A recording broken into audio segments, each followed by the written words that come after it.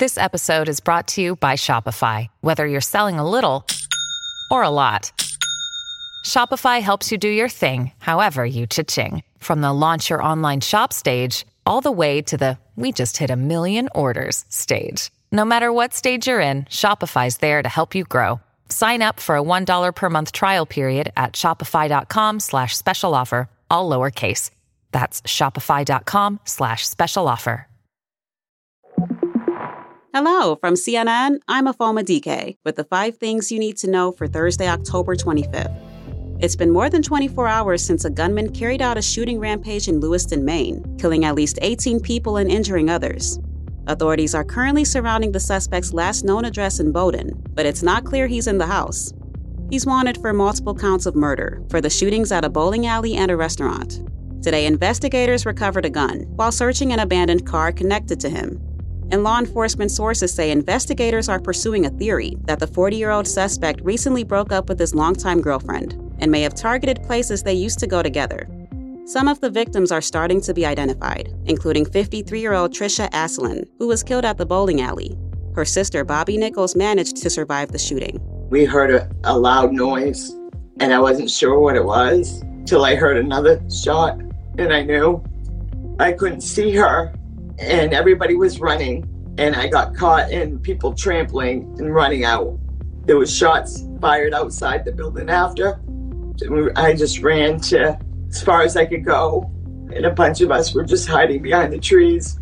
And when the cops showed up, we were coming out of the woods, and I kept asking, "Where's my sister? She's in there." Nichols said her sister died while trying to call 911 to save people. The Israeli military says it'll continue ground raids into Gaza in the coming days to prepare for the next stages in the war between Israel and Hamas. A spokesperson for Israel's military says the goal is to kill Hamas militants, lay the foundations of an all-out invasion, and neutralize explosive devices and reconnaissance posts. The military also reiterated that Israel would not allow fuel into Gaza for now. The spokesperson says Hamas is struggling to function without it and blames the militants for stealing fuel belonging to the Maine UN agency helping Palestinians. CNN is unable to verify the military's claim. Meantime, the Palestine Red Crescent Society says just 12 aid trucks brought water, food, medicine, and medical supplies into Gaza today through the Rafah border crossing with Egypt, but no fuel. China's former premier Li Keqiang died of a sudden heart attack Friday morning local time, according to state media. He was 68 years old. He served as premier for a decade, from 2013 to March this year, under President Xi Jinping. Li was once seen as a reform-minded contender to the country's top leadership role. A federal judge ordered Georgia lawmakers to draw new congressional and state legislative maps. The Georgia judge said that the maps currently dilute the political power of Black voters. He said that people of color accounts for all of the state's population growth in the past decade, but that the number of Black majority congressional and legislative districts remained the same, violating the Voting Rights Act. Democrats hailed the judge's decision, but the chairman of the state GOP called the decision a, quote, naked power grab by partisan Democratic allies on the federal bench. Coming up, the founder of FTX pulls a legal Hail Mary in his fraud trial. Hey, welcome back. FTX founder Sam Bankman-Fried took the stand in his own fraud trial today without the jury. Instead, the former crypto billionaire testified to the judge, who wanted to determine if his testimony could be repeated to jurors. Bankman is now set to testify to jurors on Friday. Prosecutors have been trying to portray Bankman-Fried as a criminal mastermind who stole billions from customers and defrauded investors, and is now bankrupt crypto exchange.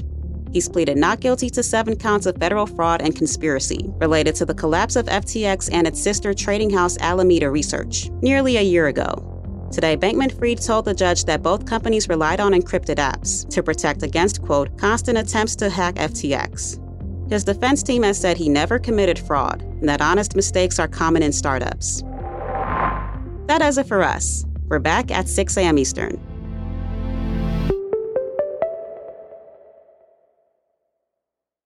Over 37,000 companies have already made the move to NetSuite. Backed by popular demand, NetSuite has extended its one-of-a-kind flexible financing program for a few more weeks. Head to netsuite.com/briefing. netsuite.com/briefing.